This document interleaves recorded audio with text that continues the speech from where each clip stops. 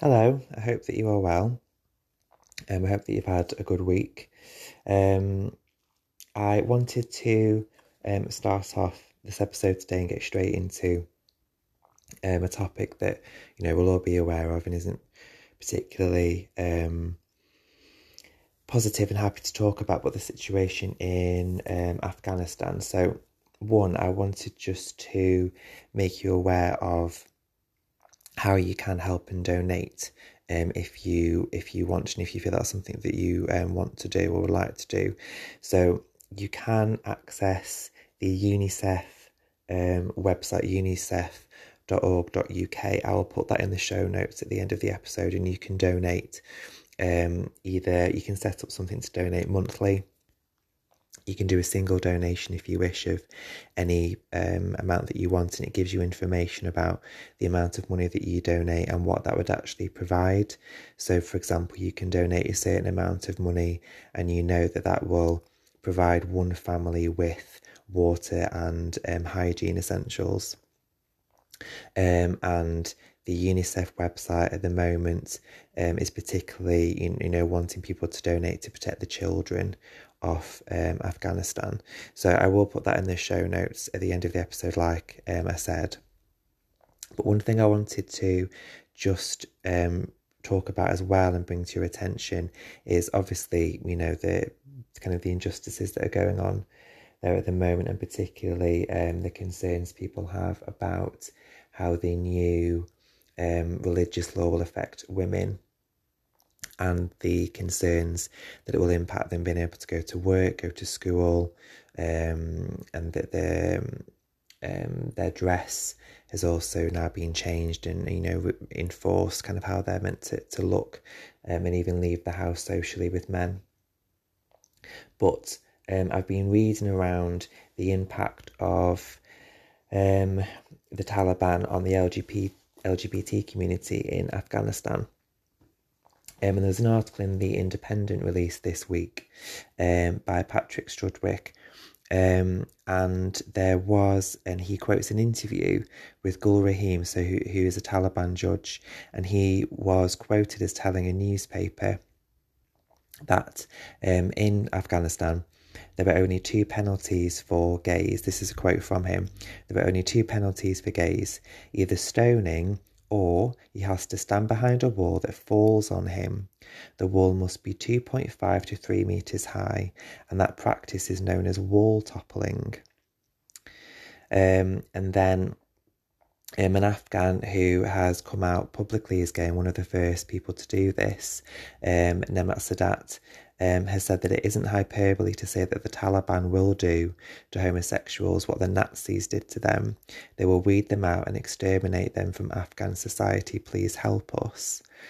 And then the article in The Independent goes on to talk about how over the last 20 years there have been, incidents of where LGBT people have been beaten, tortured, evicted from homes, fired from jobs if bosses have found out that they're gay. And there have been honour killings from family members, and they faced even rape at hands of police. And in the article it mentions a young girl who didn't know that the words gay or lesbian existed, because the only thing that she knew to describe someone who was gay or lesbian was the phrase demon possessed, which gives you an idea of how the LGBT community are viewed over there, and if that's how they're viewed and treated by the Taliban, the idea that they've now got control of the area is really quite frightening. There is an article on the BBC website as well, which is called LGBT in Afghanistan. I could be killed on the spot, and it's an interview with a man who says, he quote from him that he worries that he would be killed on the spot if the wrong person found out his homosexuality, because it is prohibited, it is punishable by death under law. And he says it's like living in like a apocalyptic, almost dystopian movie where he knows that he could be killed just for his sexuality. And in the article, he says civilians are being killed. I don't think that I will ever be able to speak freely in front of anybody. As a gay person in Afghanistan, you cannot reveal yourself even to your family or your friends. And if I reveal myself to family, they may beat me, they may kill me, or they may be in danger themselves for knowing the truth. So it's a real issue, and obviously there are lots of issues for all the innocent people over there in Afghanistan at the moment, and like I said, you can donate, but the treatment of LGBT over there is particularly troubling and worrying, as I think that's again a group that will be forgotten in this situation. Understandably, women need to be supported, women, children and families getting out, but this kind of forgotten minority that I think will and have the violence done to them has slipped under the radar. It will continue to do so. So if I could encourage you just to keep that in your mind when you're reading around in the news, search out articles, look for things to read about, look for articles like the ones I've read on the Independent website and BBC, and just educate yourself around those issues. Kind of moving on from that in a kind of linked sidestep, but also looking at the issue last week of censorship too. I had an email this week from a listener who has been struggling with their appearance and their weight gain, and so I thought that I would do an episode around weight, and particularly looking at phrases like body positivity, and rather than looking at positivity, thinking about body neutrality instead, and how I've mentioned this before, phrases like good vibes only are actually quite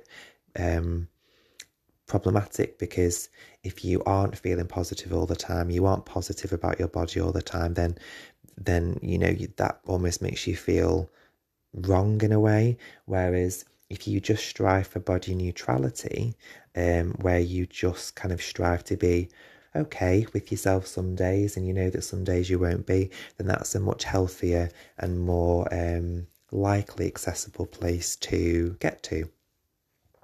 So I'm going to read the letter from the person who emailed in first, and then I will not kind of directly answer their email, but through the course of the rest of the episode, hopefully it will help with the issue, if that makes sense. So obviously I won't read the person's name out, but they say it's quite a long email, so I'll just read part of it. So they say, I've been struggling with my weight most of my life, and have felt like I've been overweight most of my life. I lost a lot of weight in 2019, but in 2020 I became depressed and put it all back on again, and an extra 1.5 stone over than that just for good measure.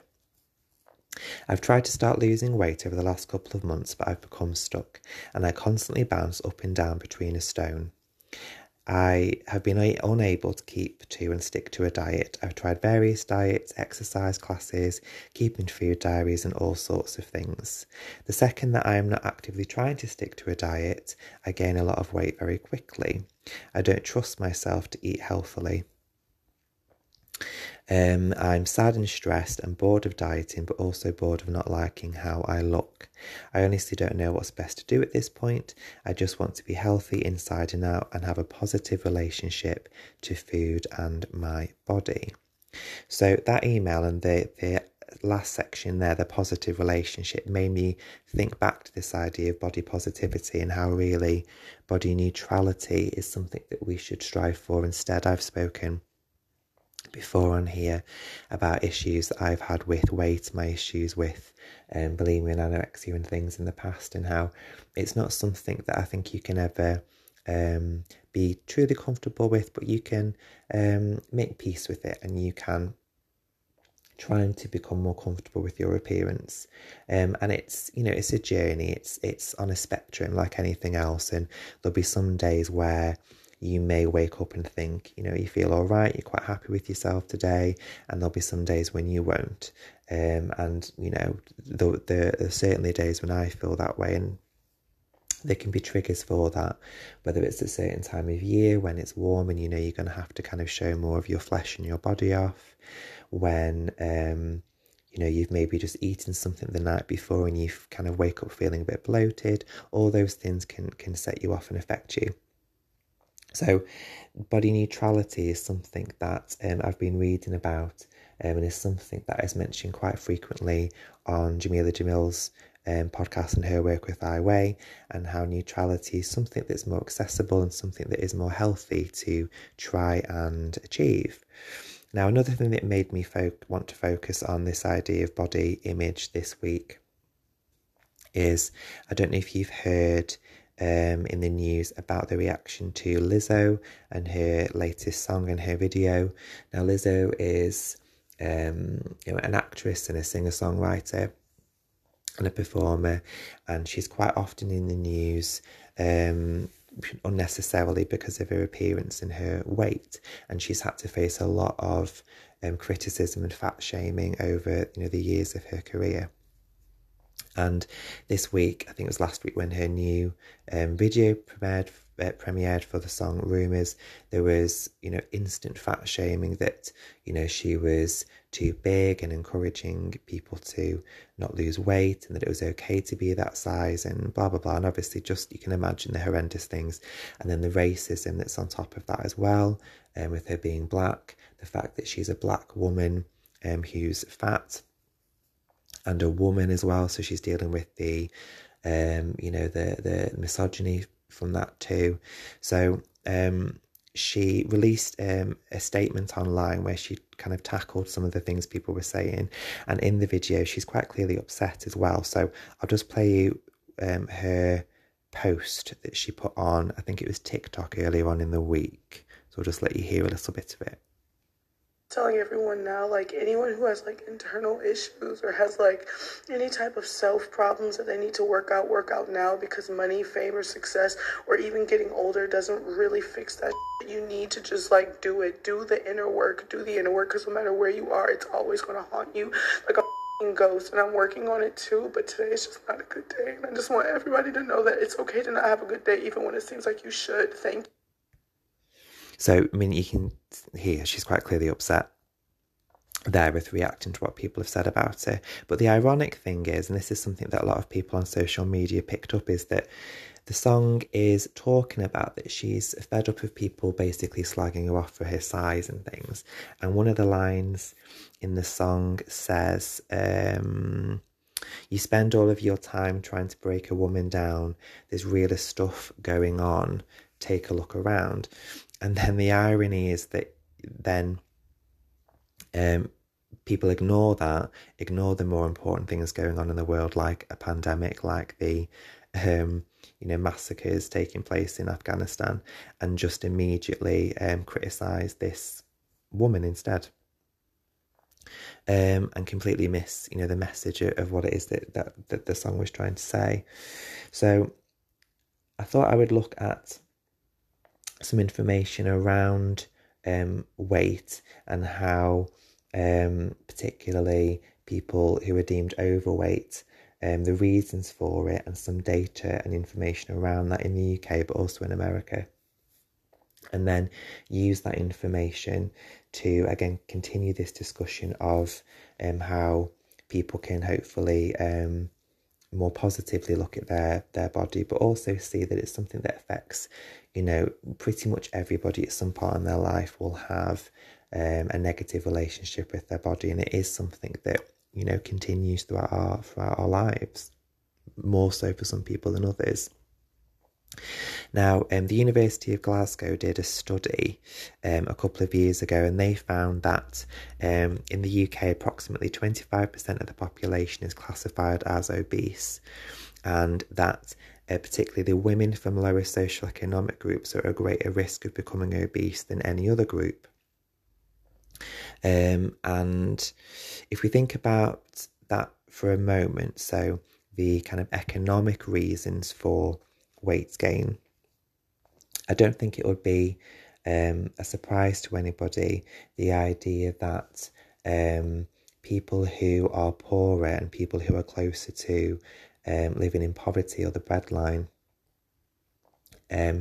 the food that they have access to is obviously cheaper, And if you look in a supermarket, the food that is cheaper is often the food that is more processed, is less healthy, less fresh potentially in terms of vegetables and things like that. So in terms of the money that people have to spend on food, it, 9 times out of 10 is on something that is less healthy and more processed. So, if you think about in a supermarket, for the cost of like a Waitrose whole chicken, obviously other supermarkets available, you can get 5, 6, 7 packs of frozen potato chips or whatever. So which was going to feed you longer, which is going to last longer, which is going to feed the children longer. So in terms of economic impacts, it has a huge correlation between money, class, and weight. That's something that can't be, that can't be denied, that can't be forgotten. And then if you think also about those processed foods, they're the foods that don't fill you up either. So, bags of crisps, McDonald's, Pringles, that type of thing, they're kind of quick fixes, but you can eat more of it because it doesn't fill you up.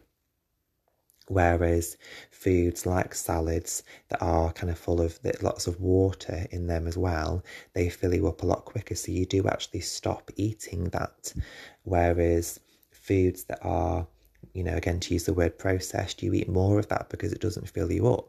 So therefore you're stuck in that cycle of only being able to afford that unhealthy food that doesn't fill you up, and then you eat more of what you have. So it's an issue that I think a lot of people don't consider, that access to food in terms of the money you have has a direct impact on then your weight. And some people can be quite snobby around a person's appearance and link fat to laziness, and that they, think about the kind of the government phrase a couple of years ago of, eat less, move more, to try and get the obesity rates down. It's not as easy as that. And there are, bigger issues there. Even just the focus on using BMI as a scale as well. So, the BMI is very narrow in terms of its, representation of body weight and body health. You're in this section. If you go over this line, you're now obese. If you just get beyond this line, you're now morbidly obese. And you can kind of flitter in weight overnight if you've had something that's particularly bloating or heavy, or you've retained water or whatever. And the BMI doesn't take into account your weight and then health. So for example, someone that is larger can be healthier. It's this kind of narrow-minded assumption that fat is unhealthy and thin is healthy, and that's something that is kind of time and time again pushed forward and portrayed in the media as well. And there's a big pushback at the moment against BMI being a sole factor for the presentation of weight and whether or not you're healthy. And that is something that I think would be important to read around. What is interesting is the current, with the pandemic that's happened, where a lot of people have gained weight, is not being able to go to the gym, not being able to exercise, maybe not had access to the same food and things that they would normally. In America, there's a phrase that's recently come up, and this was on The Guardian online, and it's an article called "Food Apartheid, the Root of the Problem with America's Groceries." And it says that in America there is a food apartheid, and that there are something called food deserts, where in certain parts of America they are empty. They are kind of desert areas where they are empty of quality food and fresh food. And that unsurprisingly, these food deserts are in the poorer parts of America. And again, unexpected and expectedly, they are where there is a higher rate of people of colour as well. So in the article, it says how 1/3 of American adults are obese, but then in the African American community, that goes up to 48%. But then, you know, other things, when you read into it, other things affect it. So, you know, if in the poorer areas of America there are these food deserts where there's not access to quality food, then the food that people are able to have is not going to be, you know, as good for them, so therefore they will gain weight.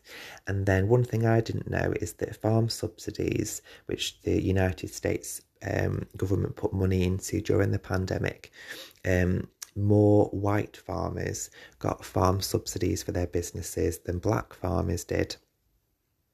And a number of black farmers have put together a class action to sue the US government for the kind of the economic racism that they're calling it. And so the connection between poverty, race and weight, the more you read into it, the clearer it becomes. And again, you know, it then goes back to this idea that weight is not something that can be viewed as just something that means someone's lazy.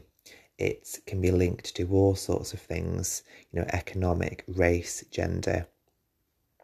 And let's also, you know, not forget that weight can have a genetic impact as well. You know, what your family's health history has been like, if you have a particularly, you know, fast or high or low metabolism.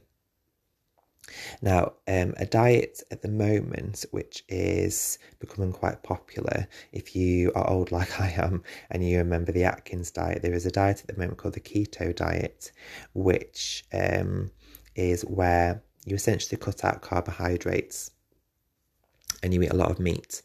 And some people have kind of supported this because it supposedly, the keto diet helps people who suffer from epilepsy. However, you know, it's a very sudden weight loss because you are kind of dramatically cutting out key things from your diet, like carbohydrates, for example. And this is just one of recent weight loss techniques and products that have been around on the market. So, you know, online there you can access all sorts of shakes and pills. There has recently been a huge outcry around teeth clamps and braces. So you can buy a set of braces that you attach from your bottom tooth to your top tooth, and so it kind of shuts. Kind of, as I'm talking, I'm kind of putting my teeth in my mouth. Imagine I've got it on, and so it kind of wires your mouth shut, so you can't open your mouth wide enough to kind of swallow anything more than a drink, which is obviously bonkers. But these are the type of things that people are having access to and can buy online. And then, you know, the diet industry is profiting off getting into people's insecurities, like the person who wrote to me, who is insecure about their weight, and these products that are online tap into that very unfairly. So going back to the keto diet for a moment, some dangers of it when people have looked into the diet. There are quite a few, like any diet. So one is the keto flu, it's called, which is when people who've been doing the diet for a while get headaches, they have a brain fog, so sometimes can feel quite confused and tired and kind of get their words mixed up. Another one is bad breath. Again, because of what you're eating, it impacts your breath and even the smell of your urine as well. Digestive problems because you're not having enough fibre in your diet, which then affects you going to the toilet as well. Some people have reported cramps in their legs and their muscles, again, because you're not getting things like potassium and magnesium in your diet. Low blood sugar, which is a side effect of not having enough carbohydrates, because carbohydrates include glucose, which is impacts your blood sugar level, and again that will then lead to you being very tired and having less energy as well. Some people have reported things like insomnia, not being able to fall asleep, kidney stones, hair loss, a rash on your skin as well, again just because of this kind of very drastic reduction of things that you are and aren't eating. So any type of diet, when it's done so quickly and kind of rashly, like the keto diet is, they always have side effects. And again, this idea of body positivity, instead looking at body neutrality, is rather than going on a crash diet, maybe just adapting your diet, so having a little bit less of this, a little bit more of that, doing a bit more of this one day, a bit less of that one day, rather than a sudden change, which is what a lot of these weight loss products sell to you. You can do this and you can smash 6 stone off in a week, and it's very sudden, and kind of sudden changes that are really dangerous. But these things, unfortunately, are pushed upon us in the media quite prevalently as well. So I'm not sure if you were aware of the Khloe Kardashian photograph that appeared or kind of was taken down rather than appeared online maybe about a month ago, something like that. So obviously the Kardashians are quite prevalently known for their appearance and how they look, and that's almost like a product that they sell as their appearance and their beauty line. And Khloe Kardashian, a photograph of her, I believe, was taken by her gran and was then put up online by an assistant, which was completely unfiltered and just showed her as she normally is. She immediately, when she found out it was online, wanted it removed, and there were like cease and desist orders put out on websites that were putting it up online. People were receiving emails with kind of threats of litigation if they used their photograph, and they essentially her team tried to remove it from the internet. Now obviously, one, that started, people just wanting to look at it, the more that people heard about it. So it's something called the Streisand effect. So basically, if you're not aware of that, is Barbra Streisand, a photograph of her home appeared, I think it was in a newspaper a number of years ago, and she she contacted the newspaper, the website, whatever, and said that she wanted it taken down because she didn't want people to know where she lived. Fine, but then that got out into the press, so then of course people just looked at the photograph and found out where she lived, whereas if she maybe not mentioned it, people would have just thought, oh, that's a nice house, and cracked on. But because she made an issue out of it, it meant more and more people saw the photo. So this happened to Khloe Kardashian, and I think if she'd have just allowed the photo to stay, I think it probably would have got a lot of positive press of finding like a real life photograph of her where she looked absolutely fine, not overweight, not out of shape, anything like that. It maybe would have made her look a little bit more approachable, a little bit more, kind of, for want of a better word, human, more normal, and it probably would have done her a lot of good in terms of, rejecting this, perfect positive image that they always claim to have.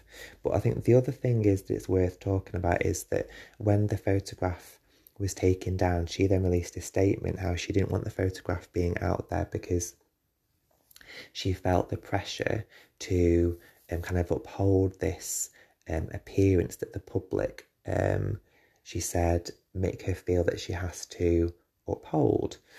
And there's a couple of things there. One, the irony that she feels the pressure from the public to look a certain way, when we could argue that her and her family have created that standard and that pressure for the public as well, vice versa maybe.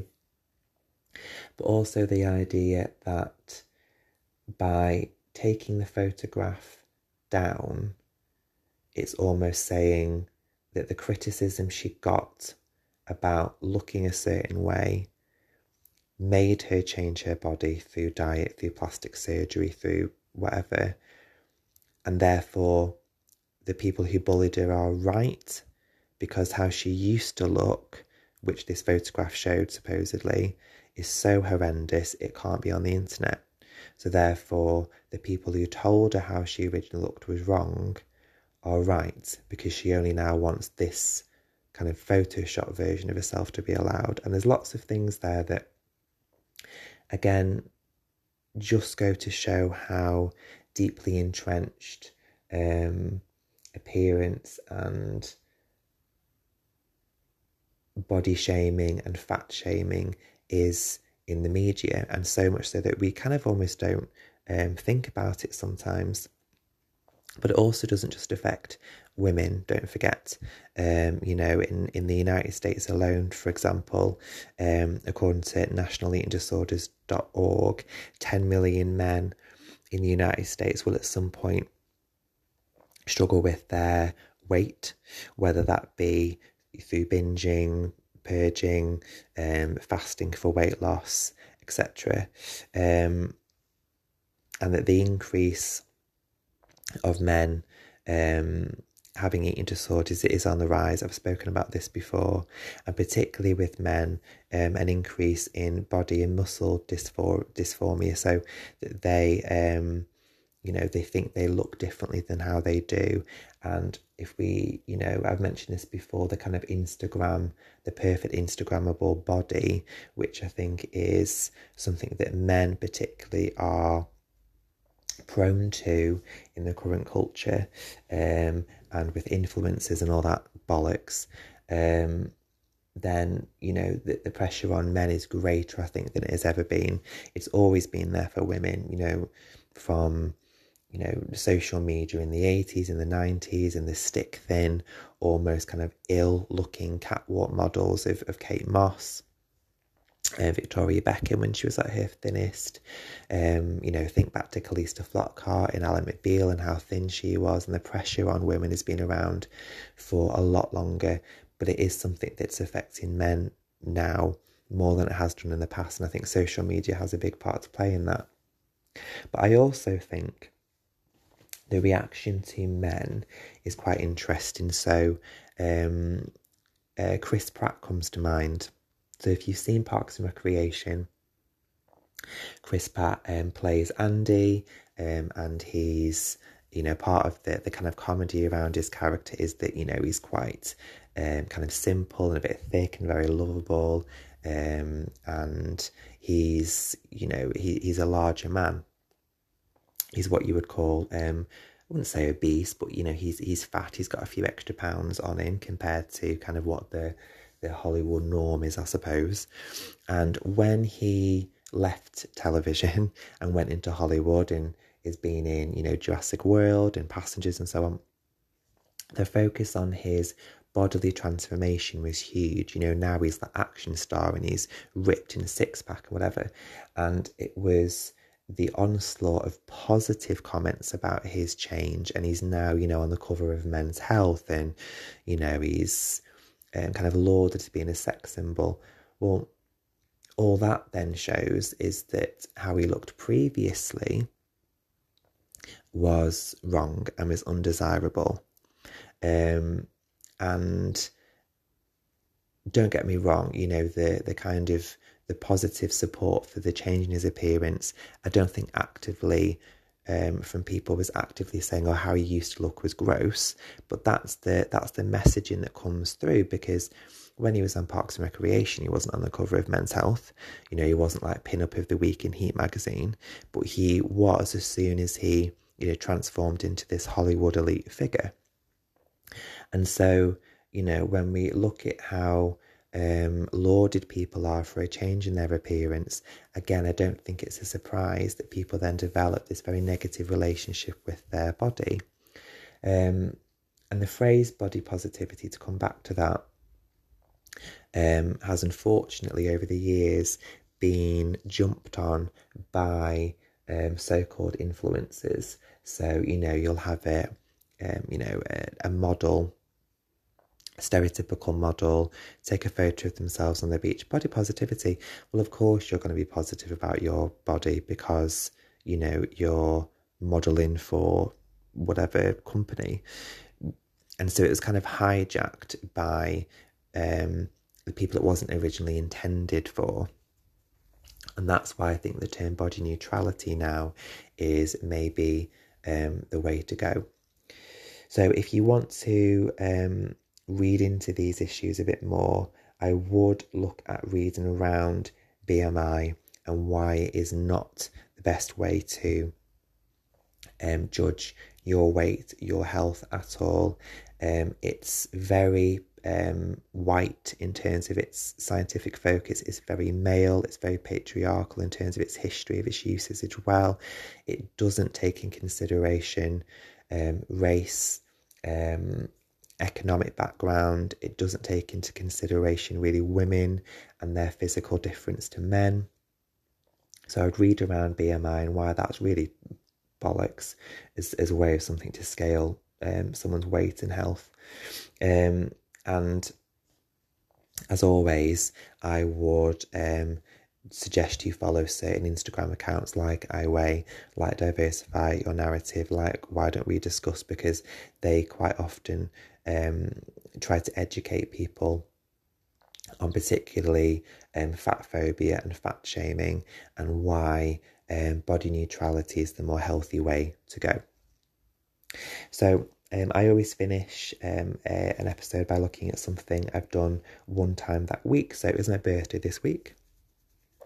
So thank you to anyone who sent me a card. If you didn't, thanks for nothing. And I had my family around, and it was nice. It's the first time since the pandemic started nearly 18 months ago now that I was able to have the full family around, and we had food and we played games, and it was lovely. So that was really nice to do that. That felt more like normal and like a positive step forward.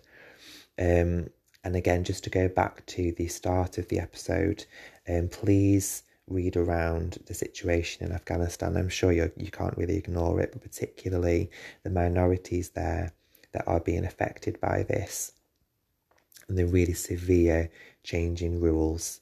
And please, if you can, support and donate. The link to UNICEF will be in the show notes.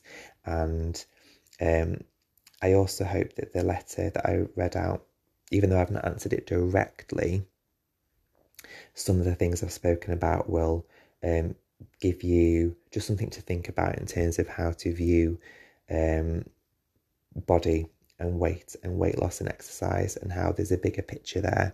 There's more important things going on than worrying constantly about your appearance. I know it's hard, particularly when it's kind of thrown down your throat in social media all the time, but try to get to that place of neutrality rather than the focus on positivity, because neutrality is the healthier place to be. As always, if you have a question, you want an email discussed or answered, then email in at onetimepodcast@yahoo.com, and I will see you soon.